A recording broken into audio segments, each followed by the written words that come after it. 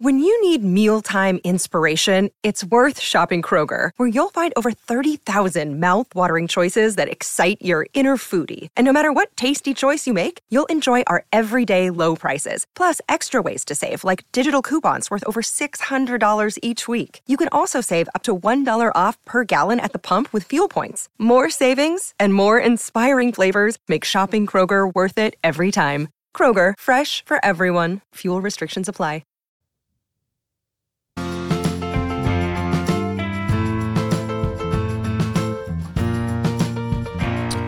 Welcome to Pharmacy to Dose, the Critical Care Podcast, a member of the Pharmacy Podcast Network and a partner of the ACP Critical Care PRN. And I'm your host, Nick Peters. Wherever you are and however you are listening, thank you. Now, this is kind of, I guess you'd say, part 3 of the series highlighting all the amazing work that pharmacists, PharmDs did at SECM 2023 Congress. So if you haven't yet, definitely go back and listen to some of the presenters talk about their sessions in part 1 or 2. There's some really awesome people to learn from, really fun talks from a variety of topics. Now today, this episode is dedicated to highlighting pharmacists who are awarded Star Research Awards for their submissions to SECM. So 8 awesome studies highlighted here from a multitude of topics, from ID to cardiothoracic surgery to sepsis. So the first 2 episodes kind of featured me talking about the presentation, going into detail on some slides from the virtual or digital version that I liked or didn't like, etc. Things that I learned from or just overall thought it was valuable to discuss. This episode, what's actually going to happen is the researchers themselves are going to give a brief talk on their study, right? So for a few minutes. Now, keep in mind, if you've actually done research, right, you know how challenging it can actually be to reduce your work and what you talk about to a few minutes. So kudos to everyone for being able to do that and coming on and helping us talk and learn a little bit more from these awesome studies. Now, after that, of course, we'll ask some questions, gain some insight. So this is really fun. I mean, it's 8 star researchers, right? 1 great episode. I think it's time to have 2 fantastic sponsors get us going. QXMD builds mobile solutions that drive evidence-based care in clinical practice. So check out Read for easy access to research personalized for you.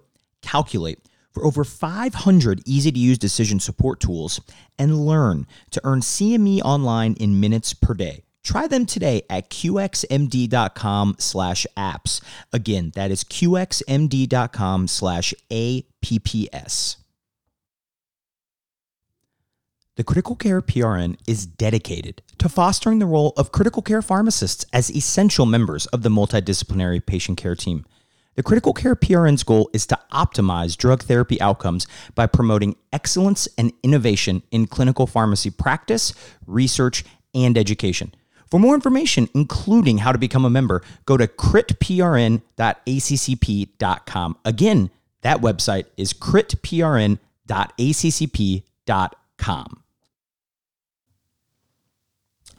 Now, our next guest, Sylvia Stefanos, is a PGY2 critical care pharmacy resident from the University of Colorado, and you can find her on Twitter at Sylvia Stefanos. She got her first and last name, which I always find enjoyable when people are able to make that happen, and she is here to present her STAR research project, which is restrictive resuscitation in patients with sepsis, a systematic review with trial sequential analysis. So Sylvia, take it away. Awesome. Thank you for that introduction, Nick. So jumping right in, like any other medication, too much fluid can be associated with an increased risk of harm. And so we give a lot of fluid in sepsis. So that led us to conducting our systematic review and meta-analysis that looks at the DECO question: does restrictive resuscitation or fluid restriction reduce mortality compared with a standard fluid approach in the septic patient? And so we included studies that were prospective randomized controlled trials. They have to be published after the original 2001 EGDT study, and they had to have a restrictive fluid arm that resulted in effective reductions in fluid quantities, which we defined as a 500 milliliter difference or a statistically significant difference in fluid volume. And so a unique aspect of our meta-analysis was the use of trial sequential analysis, or TSA, as part of our statistics. And this may not be as familiar to some of our listeners. I know it was new to me also, but it's essentially a cumulative meta-analysis method that we use to estimate if a study effect is large enough to be unaffected by future studies. And so part of this is a visual graph that has a Z-curve that represents studies added in chronological order over time and the effect that they have cumulatively. So what we could see is a Z-curve and see if it crosses into boundaries for statistical significance. We can see if it crosses a line indicating we've achieved power for that outcome, or we can see if it crosses a non-inferiority margin, which implies futility, meaning that if we increase the sample size or add future studies, that may still not make a difference in the outcome that we're seeing. And so after a literature search, we ended up with 8 randomized controlled trials, with the 2020 Fresh and 2022 Classic studies being the most recent additions after a previous meta-analysis conducted in 2020.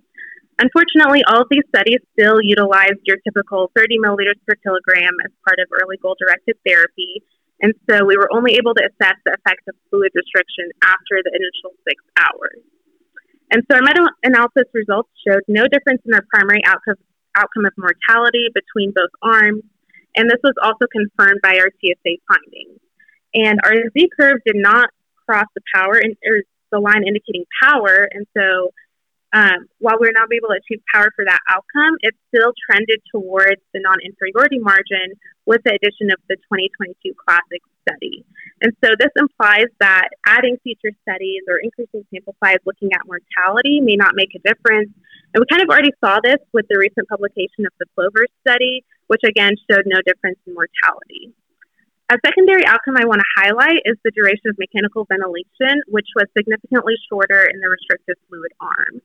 And our TSA shows that this crosses into statistical significance at the addition of the 2020 Fresh study. And so the biggest takeaway from our findings is that although we didn't see a significant difference in mortality, fluid restriction was still associated with shorter duration on the vent, which is clinically meaningful also. And based on our TSA findings, future studies should focus on other clinically meaningful outcomes besides mortality, like mechanical vent duration, rates of AKI, or need for renal replacement therapy.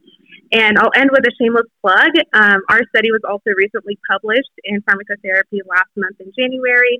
So if you're curious to see what the TSA figures look like or want to learn more, check it out there. I told Sylvia before we came on, there are no shameless plugs on Pharmacy at Dose. There's only awesome plugs. So definitely go check out that article in Pharmacotherapy. And what a cool research idea, trying to look at not only the fluid during resuscitation, but after. Obviously, you can't make up the research or the data, so you could only focus on the latter. But you talked about, this is such a really awesome research article, and on a scale from 0 to 10, right? What would you say your comfort with statistics prior to this was? Because this is kind of like a higher level, like statistical analysis. Like, I'm going to be honest, I hadn't even heard of TSA when like an airport wasn't involved. So how would you rate your confidence before this? Yeah, I mean, that's a great question. And besides knowing how to interpret a forest plot, I knew absolutely little to nothing about meta-analysis statistics, so would probably put it at like a 3. But I've learned so much through this process, and of course, huge kudos to my preceptors in this, Paul Reynolds and Rob McLaren. But when I first hopped on, I definitely Googled TSA abbreviation meaning and had to sift through a lot of airport results before finding what I was looking for. But I've since read a lot about this and learned more about its utility in meta-analysis, not only in interpreting the results we're getting, but also kind of guiding future research. I'm sure the comfort and confidence that you have now is much different than like the months ago when you started this. So for a lot of the people listening, like, what would you say is like the biggest thing that you learned through this experience, or what kind of advice would you give to those listening, for those, especially those looking to maybe kind of take a step beyond the single center retrospective kind of observational study? Yeah, that's a great question, because that's definitely something I kept in mind when I was looking for residency programs. And so I think the first step for students or PGY1 residents looking for their next step is to take a look at the preceptors of the programs you're interested in and see what kinds of research projects they've been a part of in the past, because that's something that you might be able to be involved in as well. And the second piece of advice, and something that I've also received as a PGY1 resident, is in any residency program that you're a part of, when preceptors are pitching projects to you, don't just focus on the topic, but also take a project based on the preceptors that you'll be working with. That mentorship is invaluable and has made all the difference in the projects that I've been a part of. You learn how to write protocols, how to have sound methodology, and they're the people who will help you take that project across the finish line ultimately in the end. And so it's made all the difference for me. Yeah, that kind of hits home with one of my big takeaways is, if in doubt, make sure that Paul Reynolds and Rob McLaren are on your study. For anyone attempting to do this, no. Sylvia, even though I'm sure they played an awesome help, I know you carried a burden doing a lot of this yourself. So thanks for coming on, talking a little bit more about it, kind of letting the listeners in on such an awesome, literally a star research project. Appreciate it. Thank you so much for the opportunity, Nick. So joining us now, star research presenter, Jesse Briscoe. Now, Jesse is currently the PGY2 critical care pharmacy resident at Erlanger Health System in Chattanooga, Tennessee. Find her on Twitter at Jessie B, that's Jesse, Jessie B PharmD. And she had an awesome research study that she's going to spend some time talking about. It's the incidence of acute kidney injury in traumatic brain injury patients treated with hypertonic saline. Everyone knows this is a pro hypertonic saline podcast, so I am very interested in some of these findings. So Jesse, why don't you take it away? Yeah, thanks, Nick. I appreciate you having me on the podcast. I'm excited to tell you about my research. We know that there's significant literature that confirms the adverse effects of high chloride solutions, such as hyperchloremic metabolic acidosis and acute kidney injury. Numerous studies have examined the association of AKI and hypertonic saline in a variety of patient populations, with most studies finding an association between chloride load and AKI. Notably, most of this research has excluded traumatic brain injury patients, which are unique due to their demographics, concomitant traumatic injuries, and associated augmented renal clearance. Additionally, previous literature has failed to examine the effects of non-hypertonic saline chloride sources, such as medication diluents, other fluids, and salt tabs. So given this gap in the literature, we decided to put together a study with the primary outcome of determining the incidence of AKI in TBI patients treated with hypertonic saline.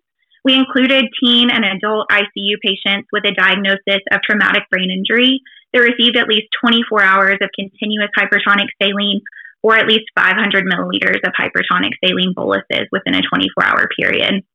We excluded patients who had significant renal dysfunction, which we defined as ESRD requiring hemodialysis or a baseline creatinine clearance less than 15. Besides determining the incidence of AKI in this population, we also wanted to look more deeply into the AKI versus no AKI groups to determine what factors may have contributed to the development of acute kidney injury. I could talk about our research for days, but there are 4 interesting points that I want to focus on today. The first is that among 130 patients included in our study, 20 patients or 15% developed acute kidney injury. This aligns with the previously published rates of AKI in non-trauma populations who receive hypertonic saline, but it's lower than that published in a recent similar study in traumatic brain injury patients. The second point is that despite similar baseline chloride levels, the AKI group had higher maximum serum chloride levels and a higher change in serum chloride when compared to the no AKI group. Our logistic regression analysis indicated that for every 1 unit increase in serum chloride, the risk of AKI went up 1.076 times. Based on this, it appears that chloride level may be associated with the development of AKI in TBI patients, which isn't something that's been noted in previous literature. That brings me to my third point, which is that there were no differences in total chloride load administered between groups. This includes chloride from both hypertonic saline and non-hypertonic saline sources. When we looked at chloride load from hypertonic saline only, we found that the no AKI group actually received more chloride from hypertonic saline than the AKI group, which is the opposite of what's been found in previous literature. There were no differences in chloride provided from non-hypertonic saline sources, which again included other fluids, medication diluents, and salt tabs. And then finally, my fourth point is that non-hypertonic saline sources contributed over 40% of total chloride load in both the no AKI and AKI groups. That's a significant amount of total daily chloride. And when you consider that it's been omitted from previous literature on this topic, I think it indicates that there's a large gap in what we've previously assessed when determining what factors are actually contributing to AKI. I think our research is a good reminder that we should be considering non-hypertonic saline sources of chloride when we're doing research on the effects of hyperchloremia in patients on hypertonic saline, and also considering it when we're treating these patients in a clinical setting as well. Jesse, I'm not sure what's a bigger tongue twister, non-hypertonic sources of chloride or AKI and TBI with hypertonic saline. No, I know there are so many. Now, in all seriousness, you make the great point, right, during your presentation that, to be aware of the non-hypertonic saline, kind of the 3% chloride sources, and their contribute to hyperchloremia, right? I think friend of the pod, Anthony Hawkins, would refer to this as the fluid creep, right? It's things that's kind of unaccounted for, that unexpected in a sense, right? So one of the points that also stood out to me, right, when we're looking at the study groups, that over 50% of each group received mannitol. So, if we're thinking about the role of the non-hypertonic saline chloride sources, my question would be, what do you think the role of like the non-hypertonic osmolar therapy, mannitol, and that, how do you think that plays a part with that, the incidence of AKI? Yeah, that's a great question. It's one that I was asked in person when I presented this at SCCM as well. One thing that I want to note is that our hospital frequently gives mannitol in the emergency room, but it's not typically continued once the patient moves to our trauma ICU. Despite that, we did want to account for mannitol in this project as much as we possibly could. So we did collect a good bit of data on it, and we found that there were no differences between the number of patients who received mannitol or the average daily mannitol dose between the two groups. Additionally, on days where patients received more than 50 grams of mannitol, we calculated their serum osmol gap, and we found that that was not different between groups either. In fact, our average serum osmol gap in both groups was less than 8, which is typically much lower than where we would start to be concerned for renal dysfunction on patients on mannitol.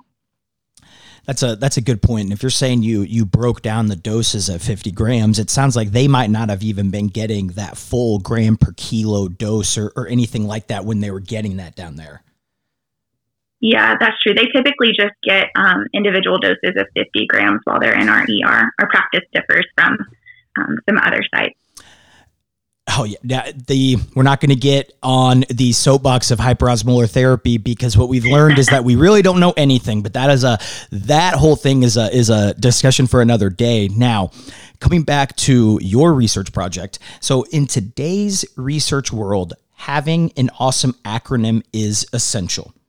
I don't know if that's 100% true, but who doesn't love abbreviated title that's easy to remember? Because I sure do. So, Jesse, let the audience and I know, does this research study have a fun acronym or abbreviation that we can all learn? Well, it has an acronym, at least for me. There are a lot of tongue twisters when you start trying to talk about hypertonic saline and traumatic brain injury patients. So I casually started calling it the SALTI study. I don't think it'll be published as that because there's already a SALT study or SALT trial, but I think it'll always be the SALTI study to me. This was my PGY1 research project, and my PGY2 project is on insulin and glucose management. So I obviously had to start calling my PGY2 project the SWEET study. Yep. So I'm hoping that between the salty and sweet of PGY1 and PGY2, I'll come out of residency as a very well-rounded critical care pharmacist. I love that. And I'm sure Salty never described your demeanor when collecting the data and all of the things that went along with this great research project on the incidence of AKI and TBI patients with hypertonic saline. Absolutely not. A reminder, if you all want to reach out, at Jesse B Farm D. Jesse, thank you so much for taking time to kind of briefly give an overview of your research and kind of, answer a couple of the questions that were burning when I had kind of seen it. And then, of course, congrats for this awesome STAR research presentation. Hey, thanks so much. I appreciate it. So the next STAR research presenter that we're highlighting on the pod today is Dr. Lauren Caldwell. Now, Lauren currently practices in the medical ICU with the pulmonary critical care team. She received her PGY-1 from Banner Desert Medical Center in Mesa, Arizona, and got her PGY-2 in critical care at the University Medical Center of Southern Nevada in Las Vegas. I guess it would help to say she's from Erlanger Health. That would play a part of where she is works in the medical ICU. And her presentation is the comparison of factor products for uncontrolled bleeding related to cardiac surgery. So, Lauren, thanks so much for joining me today, highlighting your talk. And why don't you kind of take it away, give us a little bit of an overview as to kind of what you were looking at and what you found. Yeah, thanks for having me. So the purpose of our research study was to determine if low-dose recombinant factor 7, or PCC, required less packed red blood cell transfusions within 6 hours of factor product administration. And throughout our study, we defined low dose as less than 30 micrograms per kilogram. Historically, a lot of the other studies that have looked at this utilized higher doses of recombinant factor 7. So we were specifically targeting a low-dose population. We ended up including 179 patients over the 5-year period that we reviewed, 78 of them receiving recombinant factor 7 and 101 of them receiving PCC. The majority of our patients ended up being male who underwent open procedures, mostly CABGs. So our initial median doses that we included or that we found were 14.9 micrograms per kilogram of recombinant factor 7, which came out to be approximately 1,000 micrograms, or looking at PCC, it was 524 units, or approximately 1 box. So in our primary outcome, looking at the packed red blood cells, we ended up finding no difference, and about 70% of the patients in both groups ended up receiving packed red blood cells. We had a number of secondary outcomes that we evaluated, but I'm just going to hit the highlights of the ones I felt that were the most interesting. That being the additional doses received. So the patients in our recombinant factor 7 group, about 25% of them received a second dose of either factor product, and about 50% of our patients in our PCC group ended up receiving a second dose. Now, the caveat with this is this is more provider driven, and there can be crossover between the two groups. So just because you got PCC the first time doesn't mean you could get PCC again. You could get either or potentially both. So what we ended up finding was that there was some pretty significant crossover. So the 7.7% of the patients in the initial factor 7 group did receive a secondary dose of PCC, and about 33.7% of patients in the PCC group ended up receiving recombinant factor 7. Another piece of that, which was interesting, was that the median doses that patients received, especially of the recombinant factor 7, was higher at a 1,500 dose in comparison to our initial median doses of 1,000 micrograms. But the PCC median dose of secondary doses remained the same at approximately 1 box. Thrombotic events is another secondary outcome we wanted to look at. This is something that had been previously looked at and was found to be high in the recombinant factor 7 patient population. However, we found no difference within our study. And then when you looked at patients specifically who got multiple doses, only one of those patients ended up having a thrombotic event. We also looked at chest tube output, which was something that a lot of the studies previously had looked at as almost like the standard of care for a metric in relation to bleeding after cardiac surgery, and we found no difference between the two groups. And renal morbidity, specifically looking at AKI, our patients in our PCC group were twice as likely to develop AKI and ultimately progress to renal failure in comparison to the recombinant factor 7 group. We determined our AKI based off of the RIFLE criteria, which is the STS current metric for determining acute renal failure and injury. one of the kind of caveats with this part is there's a lot of confounders, right, that can contribute to renal morbidity, especially in this population. We did try to account for specific renal toxic medications. However, we did not look at hypotension, prolonged bypass time, or specifically acute blood loss anemia. Well, what a unique study. I like a lot of those secondary outcomes you kind of looked at, right, or things that we have looked at and have been studied in the cardiothoracic surgery world. So I think that's really cool. Now, you mentioned the median doses of factor VII and PCC being 1 milligram and a box of 500 units respectively. So is there a dosing protocol for these, or is it more kind of like provider discretion? Asking just because the median doses working out to that basically box of each of them. Right. So our median doses are significantly less than what's been previously reported. We did implement some dose rounding in terms of factor VII specifically. So upon order verification, our pharmacists are instructed to round up to the nearest vial size to prevent waste of that. But we don't specifically have a dosing protocol. They have a dosing panel for bleeding, and the defaults are 15 micrograms per kilogram and 500 units of PCC. But it is up to their discretion. Like, just because they use the order panel once doesn't prohibit them from crossing over, as you saw, or ordering additional doses or changing the dose.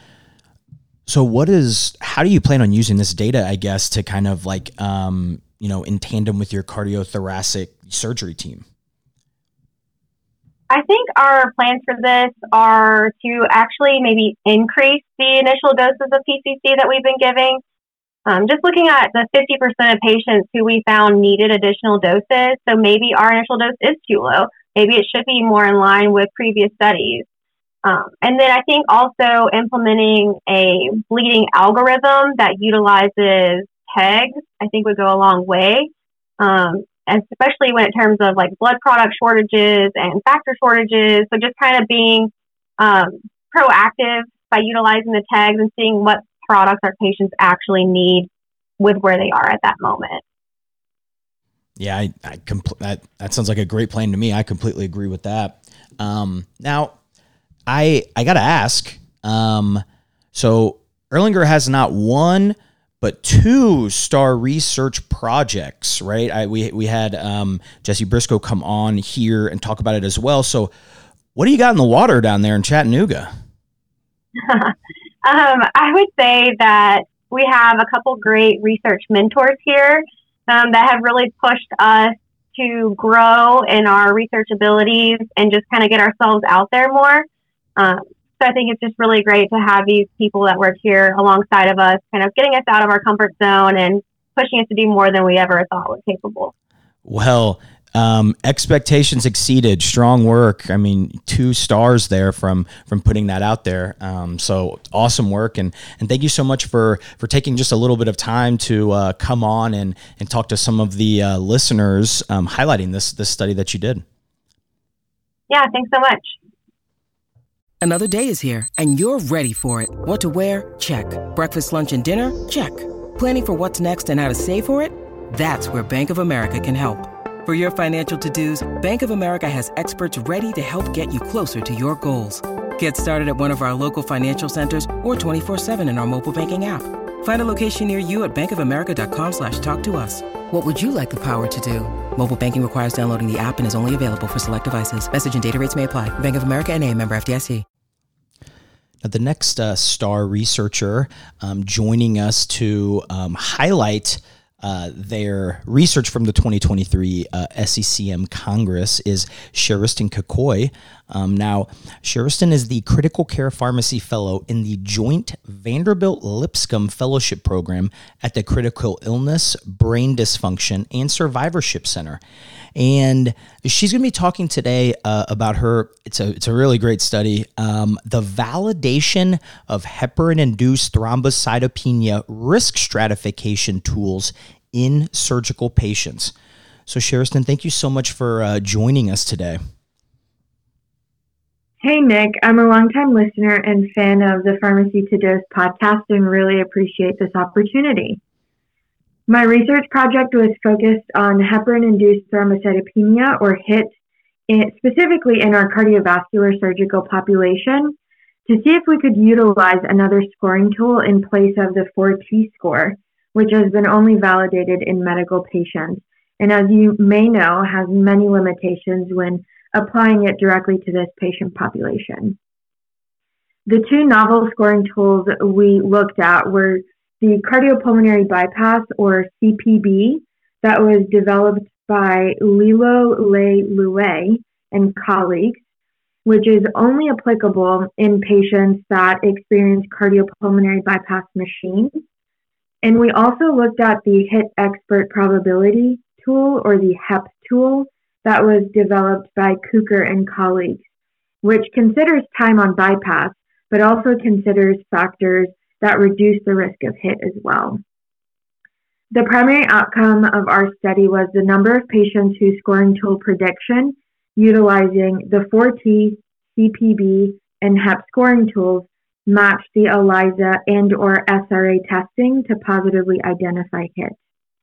Secondary outcomes that we looked at included the sensitivity and specificity of each scoring tool, the optical density cutoff that was correlated with HIT, and the overall rates of thromboembolism. We looked at adult patients in the CVICU or CCU who underwent cardiovascular surgery, which was defined as mitral valve replacement, surgical aortic valve replacement, aortic dissection repair, or coronary artery bypass grafting. 291 patients were identified with a total of 137 meeting inclusion criteria. We then characterized these patients by HIT status, in which 126 were HIT negative and 11 were HIT positive. We defined HIT positive as an ELISA optical density greater than 1 with evidence of thromboembolism, or a positive SRA. Now, historically, an ELISA greater than 0.4 would be a threshold to send a confirmatory SRA, but considering the low positive predictive value and concern for high false positives utilizing that threshold, we found more literature supporting a higher threshold and utilized the cutoff of 1 in our study to help control for that. Baseline characteristics were balanced between both groups, with a majority of our population being elderly white males with coronary artery bypass grafting as their primary surgery for inclusion. There was also a trend towards significance and a longer ICU stay in the HIT positive arm. Looking at the primary endpoint, we found a significant difference when utilizing the 4T score, which was driven by the indication of high risk with a score of 6 or more. Additionally, the CPB and HEP scores both demonstrated significance in predicting HIT with patients determined to be high risk with a score of 2 or more. When assessing secondary outcomes, the optical density associated with HIT in our population was a significant finding, with a median score of 1.28 in the HIT positive arm, which resembles the emerging literature indicating a higher cutoff holding a stronger positive predictive value. There was no surprise that both arterial and venous thromboembolism occurred more commonly in the HIT positive arm. The sensitivity and specificity of the CPB tool was 33% and 75% respectively, compared to the HEP tool, which was 57% sensitive and 100% specific. Ultimately, we found that either scoring tool can be used and may be reliable when it identifies high-risk patients specifically, but the HEP scoring tool is more comprehensive with higher sensitivity and specificity.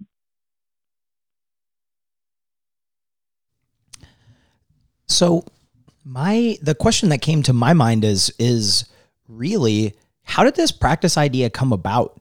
I think this is like a really well thought out study. And I know many of us working in the critical care world, specifically the CT surgery world, right, can go frustrated with the limitations of the classic, 4T's ELISA HIT test. Oh, absolutely. There are certainly many gaps when trying to apply the 4T score in this patient population. And we were finding numerous concerns for HIT in situations that sometimes did not resemble the clinical course of HIT. And there were subsequent changes in therapy, which at my previous institution, the workhorse was bivalirudin. But when the testing was either inconclusive or even negative in some situations, therapy was not adjusted back to heparin due to continued concern or just general provider discomfort with doing that. So that's truly what sparked our interest and resulted in us conducting this study particularly. I think it's exciting that these novel scoring tools may play a role in cardiac critical care management, and we simply just tested it with our population. Yeah, absolutely. Right. The next step, right, is validating it. So you in the virtual presentation, which I'd encourage everyone to listen to, you went into detail talking about the evidence for the ELISA cutoff, right? And what I'm saying there is the classic cutoff where something would be considered positive, right? And the classic score research rate is 0.4. You mentioned the literature can go all the way up to 1.5%, and the study in your all study you utilized 1%. So talk a little bit about what you think, and maybe if it's conclusive at all, what do you think the best cutoff is? Yeah, so the concern with the ELISA is its low positive predictive value. And in some cohorts, specifically like cardiovascular surgery, nearly half of the patients show HIT antibodies by ELISA, but again, thrombosis is an uncommon finding, which is a major concern with HIT in general. So 2 ways to kind of overcome this are either developing a more specific IgG ELISA test or increasing the optical density, with obviously the latter being more feasible. So when looking at the literature, consistent findings demonstrated an association between higher ELISA results and a clinical correlation with a diagnosis of HIT. So most of the data falls in the middle at about 1. So that's the cutoff that we decided to utilize. It worked in our study, but I'm definitely curious to see if we have future literature that expands on this concept and how that might develop in the future. Yeah, that's a great point of seeing what other studies and things, what cutoffs they use, because ultimately, if a certain number is consistently researched over and over, that will sometimes end up being the cutoff, right? Just because that's where all the literature is. Right, that's exactly right. So the phrase pharmacy is a small world, right? It is it's corny. I think it's something that everyone has heard in the world of pharmacy. I'm saying that because we have a real life example happening right now. Because Sherston, where did you go? Where did you get your PGY1? Where did you get your PGY1 residency done at? Yeah, so truly it is a small world. I am a Nashville native, so I was happy to stay home for residency. So I completed PGY1 training at TriStar Centennial Medical Center here in Nashville. Yeah, that's also where I did my residency. It's funny. It's literally now the director of pharmacy at Centennial is Mike Verton, right? One of the Butler Pharmacy graduates, right? Who did the residency the year before me. So we had to highlight that of how small a world it is. And just to comment of I guess how great Nashville is. I didn't realize you were a Nashville native. So I'm going to we'll give you 20 seconds here because we allowed Scott Dietrich this talking about Colorado. So if you want to say the same thing about Nashville, we'll give you about 15 to 20 seconds to lay the case and tell people to stop moving there. Listen, traffic is as bad as it could be. And from all the Nashville natives, we thank you in advance for not moving here. Yes, visit, no, but in all right? seriousness, Nashville is an incredible place to live, and it's been booming significantly. It's becoming such a fun city. So definitely come visit Nashville if you haven't been. Yeah, and try our hot chicken. Yes, hot chicken. All right, before we leave, what's your go-to hot chicken place? Prince's Hot Chicken. Yep. The real ones know Prince's. That's exactly right. Well, Sherston, thank you so much for coming on. This was fun, and more importantly, thanks for this awesome research that you and your colleagues did. Thanks for the feature. The honor is mine.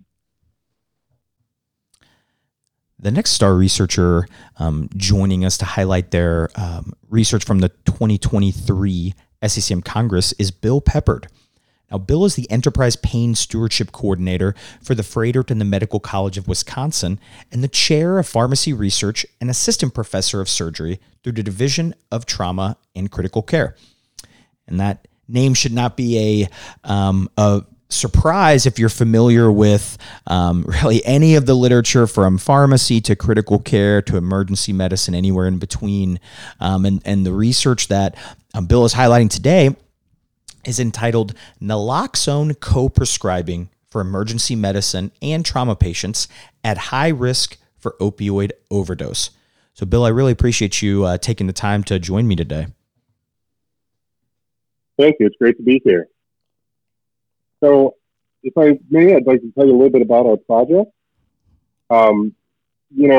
Naloxone co-prescribing, there's a decent amount of data out there that tells us that that's an effective risk mitigation strategy, that when you identify patients that are high risk, whether it be in the ambulatory setting or the inpatient setting or otherwise, we do know that the co-prescribing of naloxone can reduce the likelihood of an inadvertent overdose. And there are multiple national recommendations out there recommending that healthcare providers do this. And we really focus on the CDC guidelines that recommend that. And they have some criteria that are out there, and our decision to implement naloxone aligns for the most part with the high-risk patient population that the CDC identified. So patients that are prescribed more than 50 morphine milligram equivalents or MMEs per day of opioid, or opioids prescribed at any dose concurrently with benzodiazepine, or patients prescribed opioids at any dose who have a history of an opioid overdose of some sort. So in an effort to hardwire this into our medical system, into our electronic health record, we implemented a best practice alert, or a BPA. And basically, when any of those criteria were satisfied, based on prescriptions that providers had generated, the BPA would fire and would essentially give the provider pause and say, hey, provider, please think about discussing some risk mitigation strategies with your patients. And we offered a hyperlink that listed and detailed some risk mitigation strategies, one of which was naloxone co-prescribing. And leveraging clinical decision support, we tried to make it really easy, literally one click for the provider to just go ahead and prescribe that naloxone to that patient. And what we did was focus on the time period before the BPA implementation, and we compared it to the timeline after the BPA implementation. And we really tried to focus in on, the high-risk patient populations, but more specifically patients in the emergency department and the trauma patient population, knowing that inherently they're high risk, but also because they have strong relationships with those provider groups. And what we found was immediately upon implementation of the BPA, the frequency at which naloxone was prescribed went up dramatically. So, for example, at baseline in the trauma cohort, only 1.4% of patients received a naloxone co-prescription. After implementation, 50.7% of patients received the naloxone. And we saw a similar, but not quite as profound trend in the emergency medicine patient population. We went from 20% pre-intervention to 80% post-intervention. And we found this is really effective. And we found that between those two cohorts, the reasons why naloxone was co-prescribed differed a little bit. In large part, in the trauma population was driven by high MMEs. Most of our patients get below 50 MMEs, but for those that get above 50 MMEs, we were frequently prescribing naloxone. In contrast, the emergency department population was largely driven by co-prescribing with benzodiazepine. So most commonly, the scenario we saw was patients presented to the ED with acute pain, they were on a chronic benzodiazepine, and they received, in general, a short course of opioid to treat their acute pain, thus satisfying the criteria for the BPA. So we definitely saw different behavioral patterns. We've continued to follow this trend even after the project, and it's really been encouraging to find that no matter how you slice and dice the data, moving beyond trauma and emergency medicine, but looking at inpatient, ambulatory, emergency medicine, all service lines, the frequency which naloxone was co-prescribed has gone up substantially. And it's been really an exciting and invigorating project. We've had tremendous buy-in from our stakeholders and support from all levels of leadership, and it's just been an absolute pleasure to slowly chip away at the overarching opioid crisis, recognizing that, you have to have a multifaceted approach. And this is only one element, but in the aggregate, we're doing a lot of different things over the course of the last couple of years to try to chip away at that. And we're slowly starting to move the needle. What an impressive study, and just and project, and just from beginning to end. What I was curious about is, like, how long did it take to create this? And generally speaking, like, how many different committees did you have to go through for this enterprise-wide initiative? Because I think those who haven't ever done this before may not have an idea of the time or effort and the amount of hoops you have to jump through to truly make something like this happen. Yeah, that's a great question. Thanks for asking. And obviously, we're a pretty large enterprise. We've got more than 10 hospitals and 40 clinics. So there's a fair amount of bureaucracy involved with an organization that large. And from beginning to end, from the moment we had the vision to implement this project to the time it actually went live, it was more than 8 months to build. We had a couple months gaining support, reaching out to stakeholders, making our case and gaining their support. And then we spent probably another 4 months or so bringing it through multiple committees. We brought it to our Enterprise Pain Stewardship Committee, committee that I co-chair with an anesthesiologist, to make sure we had all stakeholders from different specialties on board. We brought it through the Pharmacy Informatics Committee, and that's essentially where we go to gain approval for the resources to actually build this in the health record. We had to bring it to the Clinical Governance Committee, and that's really where we had providers sign off on it. So anything that's provider-facing, providers need to have say. And that's the mechanism that we do it at our enterprise. And then finally, we brought it to the Medical Informatics Officer meeting, where when every other piece was in place, this is the group that says, yay or nay, this can go live. Unfortunately, it was a yay vote unanimously. Then we had 2 months of beta testing, and we really optimized sensitivity and specificity. We literally ran a report on a monthly basis. This was live in the shadow environment, so the DTA was firing, but prescribers couldn't see it. And we were analyzing how and when and where and why the DTA was firing, constantly making tweaks so that when it was physician and provider facing, and it was opened up in the medical record, that we would optimize the frequency at which it was used, because we really need to be hyper-cognizant of alert fatigue in situations like this. So you mentioned the getting the stakeholders involved and how key they were to the success, right? With so many people being involved and supportive of this. But what would you say was the biggest challenge to gain, whether it's multidisciplinary involvement or investment? But what was one of the biggest barriers of that at the beginning? Yeah, one of the biggest barriers is really getting into the level of granularity of specialty services, right? When you look at the 10,000-foot view, when you look at the data in aggregate, certainly naloxone co-prescribing makes sense. But as soon as you encounter a group that feels that it doesn't benefit their particular cohort, their narrowly focused patient population, you got to kind of find the data and make the case on an individual basis, service line to service line. So you know what? But there is data to support this. And, so our approach was to gain a physician champion that could really stand behind all the data in our messaging. We also got executive sponsorship from the VP level at the enterprise, the VPs that co-chair our committee. One of the other things that really helped us, and I think this more so speaks to pharmacy practice more broadly than what I do alone, is that we have vertical integration of pharmacy within our leadership at the enterprise. So our former directors and executive directors have gone up through executive leadership at the enterprise level, and goes beyond pharmacy. So we always have advocacy. We always have a voice of pharmacy-centric projects, and it's very easy to gain multidisciplinary engagement at our enterprise because of that. It's an awesome culture that you all have there. Now, kind of speaking of the administrators and things. So how did you go about presenting this, and kind of what did you present to the hospital administrators in the C-suites? Yeah, so my role has a regular cadence at which we report out to different committees. So P&T committee, medication safety committee, the executive committee, usually on an annual basis.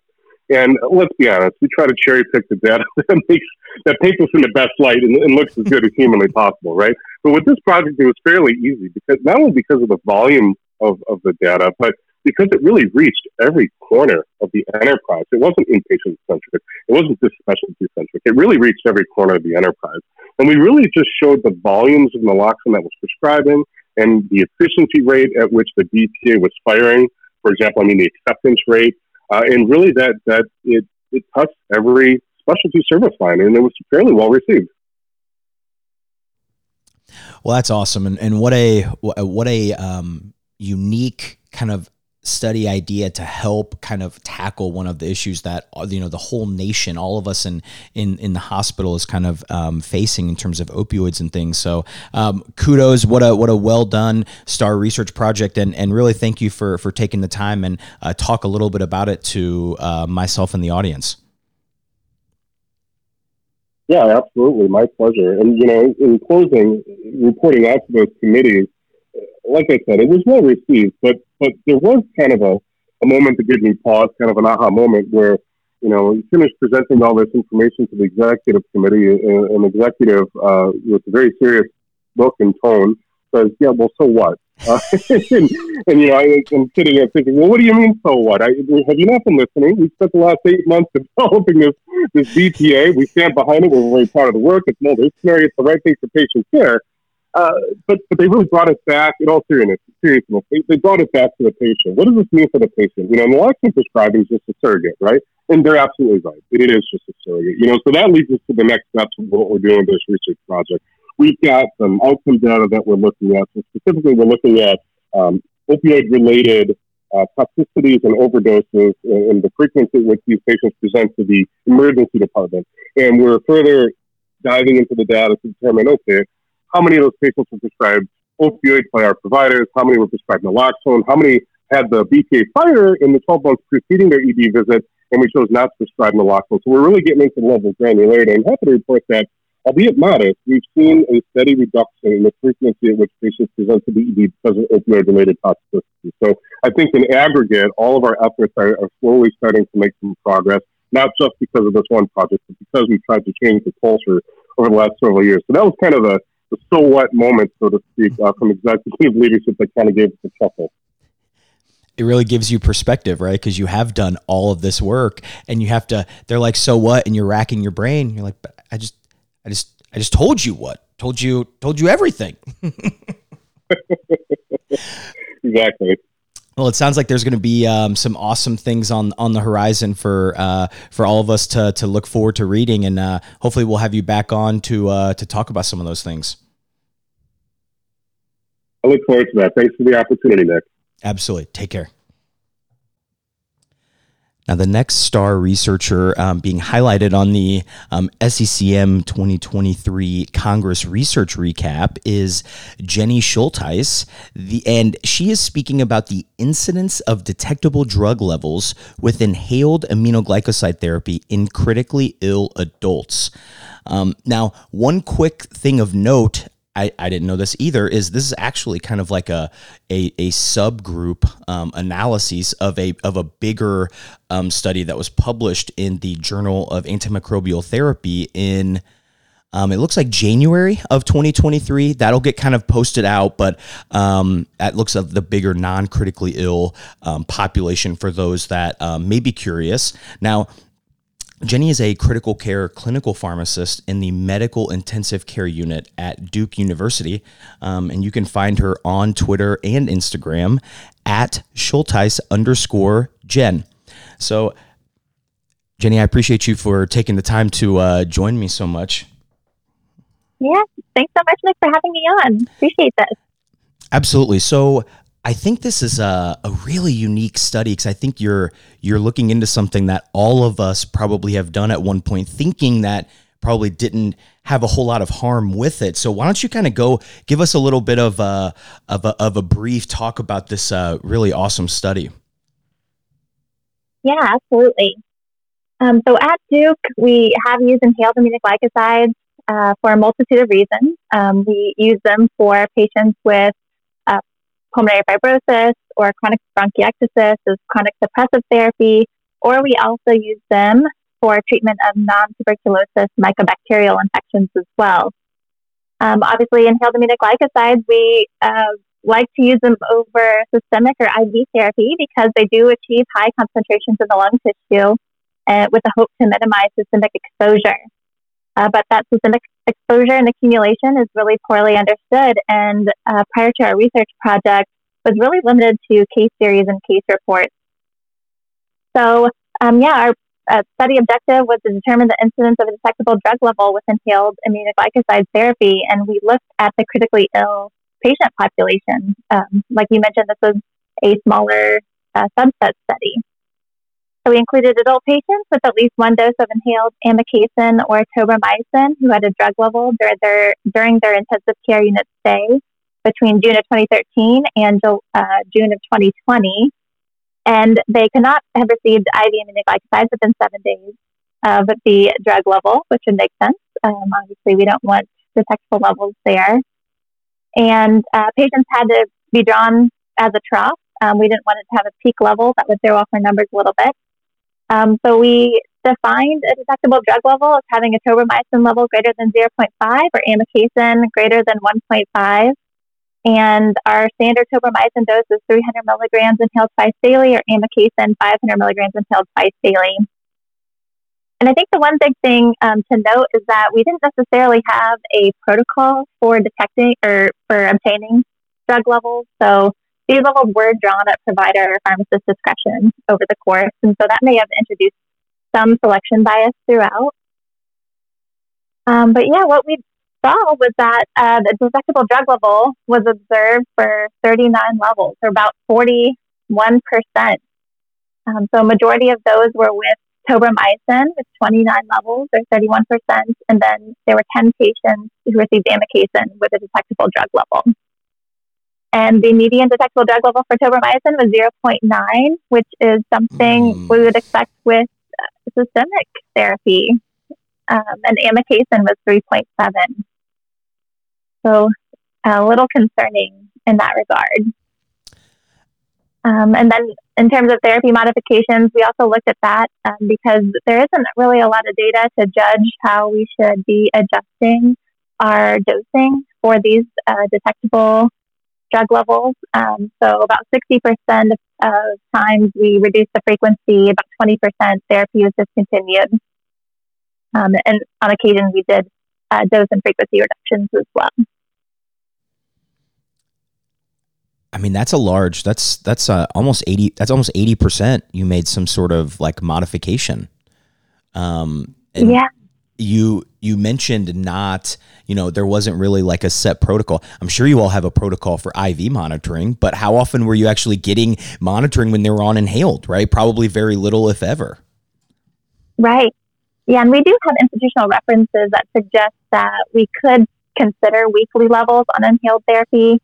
And so I do think, especially in the ICU setting, a lot of us were checking levels more frequently, especially in the cases of organ dysfunction, or you're worried about acute kidney injury and worried about accumulation. That's kind of a perfect lead in to one of the questions that I had. Did the critically ill patients, do you think that they have a higher risk of this accumulation? Obviously, theoretically, maybe, or was this similar to kind of the findings of that like larger original cohort? Yeah, so the incidence of detectable drug level was higher for our critically ill patients, about 41%. If you just compare that to the 4 patients, the incidence was around 25%. So I don't know if, selection bias may have some role in that, but I do think, our critically ill patients obviously have organ dysfunction, impaired renal elimination could be a potential risk factor. So in our larger study, we actually did a risk factor analysis. And looking at those risk factors, creatinine clearance less than 60 was a risk factor for higher odds of a detectable level. And then mechanical ventilation was another risk factor. The two huge groups that I'm thinking of when I would want to recommend this, right? When their kidneys aren't that great and when they're on the ventilator, like. Exactly, yes. And, I think a lot of this too has to do with delivery of the inhaled aminoglycosides. So for our mechanically ventilated patients, we are using vibrating mesh nebulizers, whereas patients on the floor may just be getting jet nebulized therapy. So that may also be, it may not be the ventilator itself, but the mechanism via which we deliver it via the ventilator. Now, how would you go about modifying these protocols, or what went into, was it kind of like team discretion, or was there a point that led you to decide to either do once daily versus reduce the dose and keep it twice daily? Yeah, I think that, a lot of this was based on a lot of team members' input. We involved our transplant team, our ID colleagues a lot. I think a lot of the thought behind it was that aminoglycosides are concentration-dependent killers, and so oftentimes we would do frequency modifications, but I think a lot of it too depends on the indication and why we're giving it. So I think for patients who are on it for chronic suppressive therapy with cystic fibrosis, sometimes we would withhold therapy, especially when they're in the ICU setting, until they're closer to discharge and more stable, or maybe their renal function has improved until later. And so we'd actually withhold therapy. Or if you have non-tubercular mycobacterial infections, the dosing is typically once daily, but we may move to 3 times a week or something less frequent. But I think this is definitely an area for future research, because there's not a lot of data on how we should be modifying these, and how are we impacting clinical outcomes? And I hope we're not affecting, development of resistance or anything like that. But I definitely think this is something that we could study in the future. And I can see the operation side kind of playing a part into figuring out how to modify those too, right? If it's some prepackaged 300 milligrams, how are we logistically gonna cut that? Maybe we'll just do it once, right? Sometimes you have to think practically as well when you're trying to do some of these things. That's so true. Yeah. Oftentimes we don't have to think about the outpatient logistics of prescribing, right? Until that outpatient logistic confronts you on a Friday at 4, then you're you become very attuned to it. Yes. Now, I didn't mention in the intro, I guess I'll have to say my apologies, because I didn't let the listeners know that we have a Purdue Boilermaker alumni here joining us, right? From the state of Indiana, which we love. So how, for those who may not be keeping up with college basketball, they're having an impressive year. Zach Edey's amazing. Turns out being 7 foot helps you out in basketball. But how is that? Are you enjoying life in the Duke, North Carolina world now that Purdue's kind of the big man on campus right now? Yeah, I mean, when I moved down here, I've been down here for 10 years, and the blue and blue rivalry is something else. I thought Purdue IU basketball was something, but I'm definitely enjoying Purdue and how well that they're doing this year. And the fact that Duke and UNC aren't doing quite as well is also giving me some glory. So representing. Always. Now, where do you fall in the Duke versus UNC battle? Well, I would say, since I work for Duke, that I have to go for the royal blue. All right. Yep. I won't tell the listeners that you winked there when you said that there. No, I'm just kidding. Yeah, you gotta, the people who write your paychecks, you gotta pick them if you have no other sticks in the game. I get that. But exactly.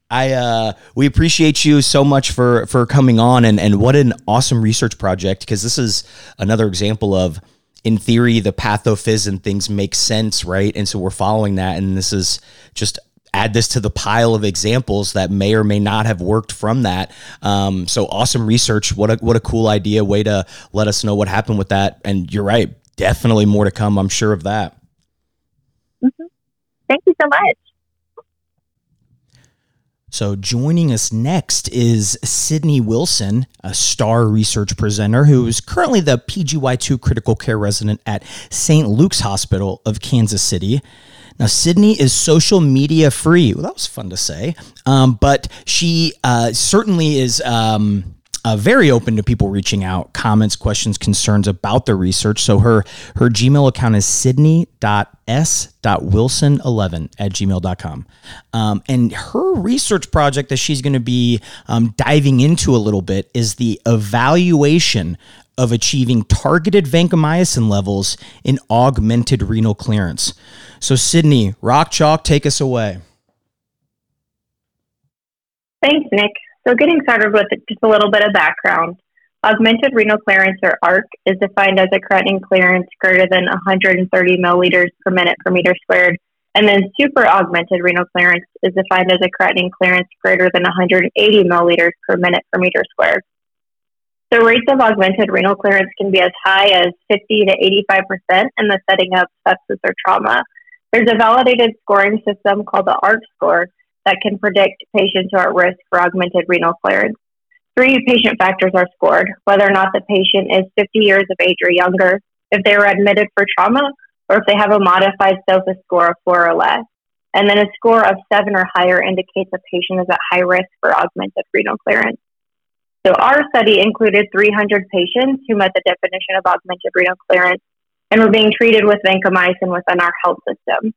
The primary endpoint was the rate of achieving an initial therapeutic trough level, or how well are we doing to get our patients to obtain target levels as soon as we can when we start them on vancomycin. We found that 57% of our patients had an initial therapeutic trough, while 43% had an initial subtherapeutic trough. We ran a regression analysis that identified predictors of an initial therapeutic trough, which determined that age, weight, BMI, serum creatinine were all directly correlated with achieving an initial therapeutic trough.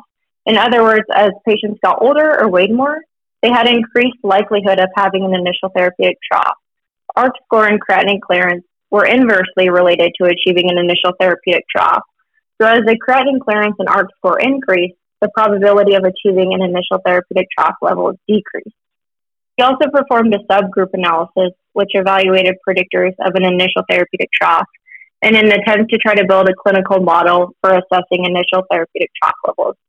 From the previously discussed regression analysis, we identified significant breakpoints of age less than 50 years, weight less than 90 kilograms, and a creatinine clearance of at least 140 milliliters per minute.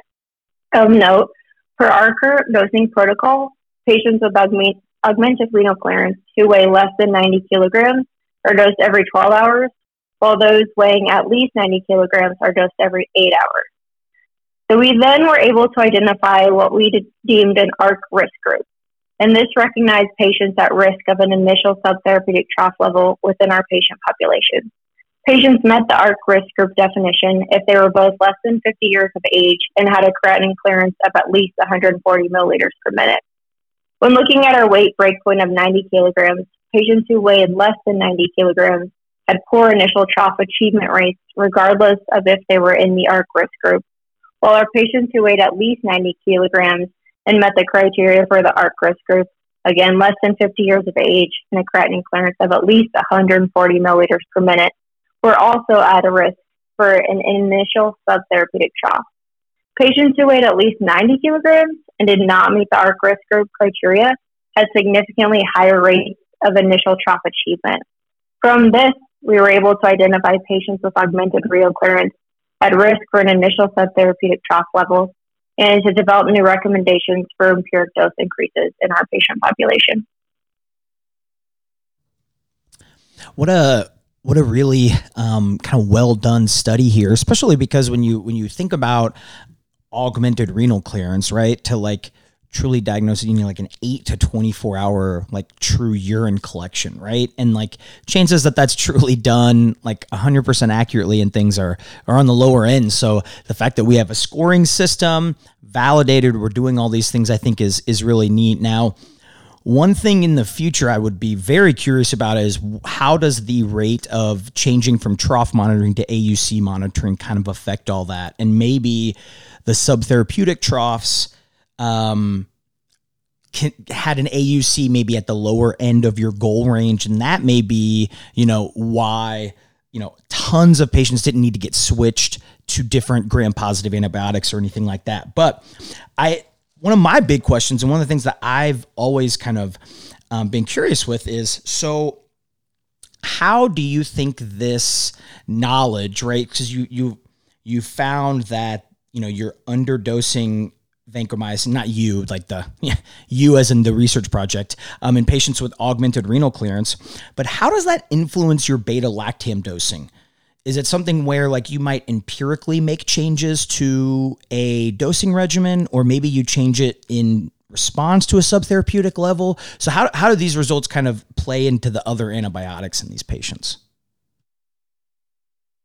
Sure. So we do not perform therapeutic drug monitoring of beta-lactams within our health system. But based on the underdosing that I saw with vancomycin in our patients with my study that had augmented renal clearance, I am starting to make empiric dose adjustments to our renally cleared beta-lactam antibiotics. I think some of the other pharmacists that I work with who are often taking care of patients with augmented renal clearance are also empirically increasing the dosing frequency or occasionally using extended interval infusions in this patient population, secondary to their clinical experience, subtherapeutic vancomycin trough levels that we might already have, and then patient risk factors for augmented renal clearance. So it's certainly something that we're taking into consideration and kind of translating over into our beta-lactam dosing. That's really great. Now, for anyone who maybe listened to the pre-recorded presentation for the virtual or digital Congress, you'll notice that Sydney adds a "Go Chiefs" in the beginning, right? Probably the first 30 seconds. So, Sydney, correct me if I'm wrong, but how did you navigate trying to watch a Chiefs playoff game during SCCM Congress? And like, did it at least happen on like a less busy conference day? Or walk us through how you were trying to balance all that. Sure. So full disclosure, I've been a huge Chiefs fan my whole life. So when the time for the Chiefs game was released, I did plan my conference schedule on Saturday around the game with the plan to catch up on any sessions virtually that took place during the game. That happened to be my busiest day with a couple co-residents and former residents presenting in the morning. We had our awards banquet right before the game, and then I presented after the game. So we attended the conference and then went to watch the game. My presentation started at 5 o'clock, and with a 1:30 start time, I felt pretty good that it would be over before I needed to be back. That being said, it ended up being a little longer game. Obviously, Patrick Mahomes gets hurt, so most of Kansas City's not breathing for quite a while during that game. So I actually needed to get back to the conference center before the game was over and before I felt very confident that they had wrapped up a victory. So I actually watched the remainder of the game while I walked from the hotel back to the conference center. And then right about the time I got to the conference center, they had a big enough lead and the clock was running out. So I felt pretty good. Fortunately, it happened just in time for me to get ready to present, have that victory, and focus on augmented renal clearance. Yeah, I'm not going to lie to you. What came to my mind was, what would have happened if that game ended 30 minutes later? Would it have been, you have presenter mode, YouTube TV, and then the audience here? No, I'm just kidding. But that's talk about a kind of a fun thing. Don't worry. Your full disclosure, most people play at their conference around some of those playoff games. Hand up, myself included. And you still did a really good job. And what a fun story. I'm just imagining you walking down the streets of San Francisco, eyes glued to the phone, right? That was the kind of game where you get the alert. You're not even working out. It's like, oh, are you in the middle of working out? Are you stressed, right? Your heart rate's in the hundreds and things. So, but Sydney, thanks so much for coming on, taking the time to talk about this STAR research project. It sounds like you all are doing some great things, even non-football, great related things in Kansas City. Absolutely. Thank you so much for having me, Nick. And joining us next, highlighting his star research from the 2023 SCCM Congress, is Michael B. Hall. Now, he is the academic fellow at the University of Kentucky College of Pharmacy, where he is involved in experiential and didactic teaching, research, and professional service with a clinical practice site in the medical ICU, the University of Kentucky Healthcare. His social media handle at MLB_PharmD. And his title today: Vancomycin and piperacillin tazobactam or cefepime and sepsis-associated AKI trajectory. I know what you're saying. Wait, vancomycin again? But Michael here is going to try to put this to bed for once and for all. So Michael, thanks so much for joining and highlighting this awesome research project. Awesome. Thanks for having me, Nick. I'm happy to be here.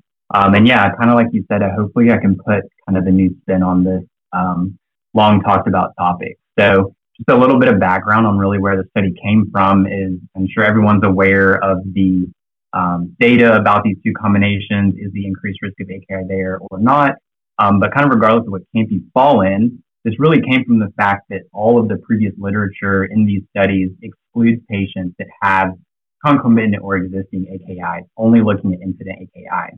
However, I think a lot of us have seen in our practice, and especially sometimes with pharmacists as well, that we extrapolate that data from that increased risk of incident AKI to patients who maybe come in the door with acute kidney injury already.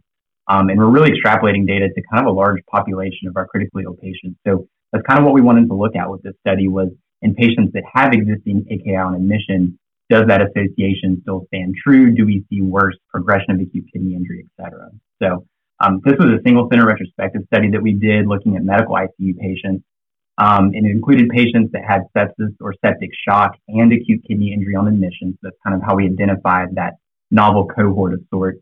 And they had to have received either vancomycin and piperacillin tazobactam or vancomycin and cefepime. Those were our two study groups there.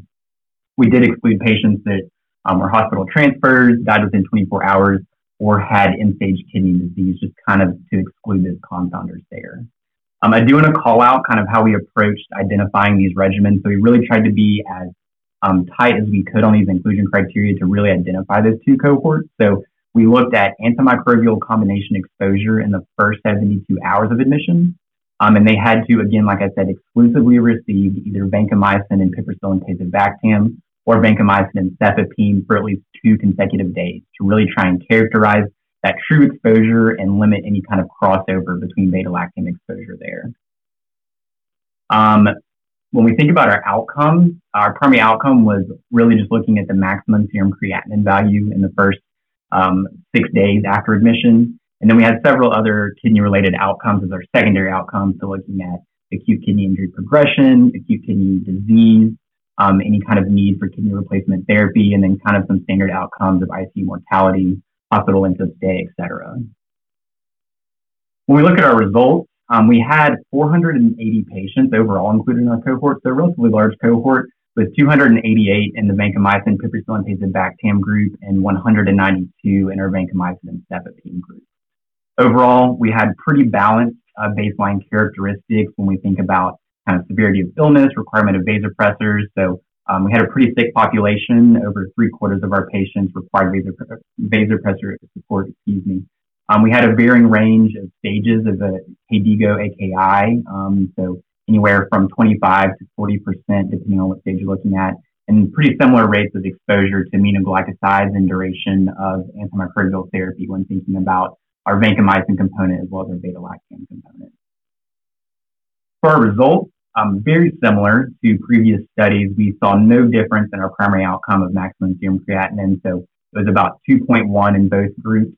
And we also saw no difference in acute kidney injury progression or any of our other kind of kidney-related or really just patient-centered outcomes as far as secondary outcomes go.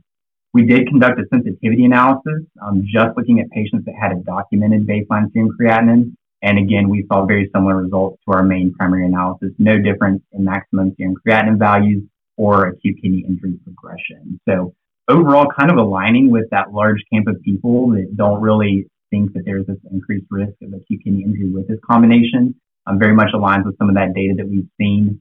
So I think it is safe to say that we can now have some data in patients that have acute kidney injury when they hit the door or hit ICU admission, that it is okay to use this combination in those patients, and that we don't necessarily need to be overly concerned about increased risk of acute kidney injury progression or any of those other kind of kidney-related outcomes later on in hospital stay.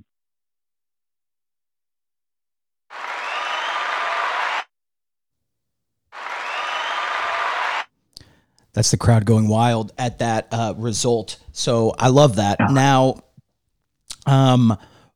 one thing that was really unique about this is kind of what you mentioned of the short courses of therapy and the effects of that. And that was a unique piece that I hadn't necessarily thought of.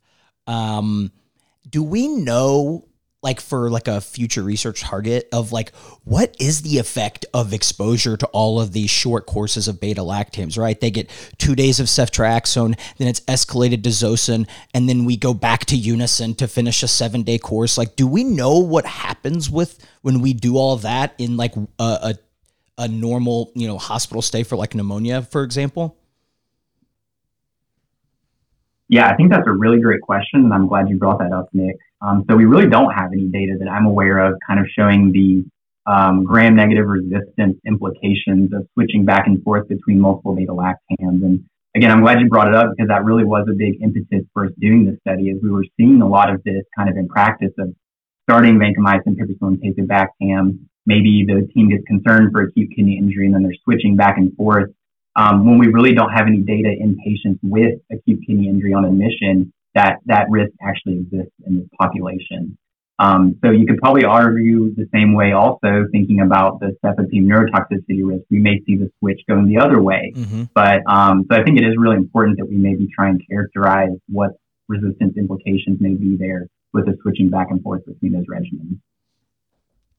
So not necessarily focusing on your specific study here per se, but more of kind of like the literature in general. Like, do you think that like the use of whether it's extended interval or standard infusion of beta-lactams, do you think how you give those agents has any influence on kind of that risk of AKI with antibiotic combination therapy? Yeah, that's another great thing to think about as well. I don't really think so. I don't think it would impact kind of outcomes in this area. And then really just overall, I think there's a couple of studies that have looked at standard infusion versus extended fusion of piperacillin tazobactam in combination with vancomycin. In those studies, they saw no difference in risk of acute kidney injury or nephrotoxicity. So kind of based on those studies, I would imagine similar things would apply here where that's really not interfering with the outcomes in these types of studies. And then especially if you kind of fall into the camp of that pseudo-nephrotoxicity, the method of infusion is also not going to affect that at all, just kind of at baseline. Yeah, you mentioned that pseudotoxicity, right? That's the Todd Miano study in intensive care medicine from September, basically saying that when they looked at large cohorts, right, and a lot of them having kidney biomarkers drawn, creatinine goes up, but all of the other outcomes that you look at from a kidney perspective, none of those really changed. So kind of like you're mentioning, referencing that pseudotoxicity. Yeah, absolutely. Now, for those who got to either see you talk in person or got to see the digital version, right, that we'd be remiss to say that obviously this wasn't your study. This wasn't, when it's published, it's not going to say Michael Behal, right, and no et al. So who do you need to give some shout outs to? And then the follow-up question is, all these people you're shouting out, how did you get the opportunity to come and make the California trip? Yeah, absolutely. So it was a great team to work with. Really, the idea kind of came from Alex Flannery and was spearheaded by Kaylee Whitenack, who's an awesome fourth-year student at the University of Kentucky. And then Melissa Thompson-Baston was also on this as well as some great nephrology and pulmonary critical care colleagues that we have here. So really was a great team effort there. And as far as who got the card to kind of take this to San Fran, I don't really know how I ended up with it. I know I was one of the few from the team that was actually kind of making the trip out there, and we all kind of knew it was just something important that needed to be shared. So I was happy to kind of throw the abstract out there, and I'm really happy where it went and that I was able to have some good conversations with some people out there.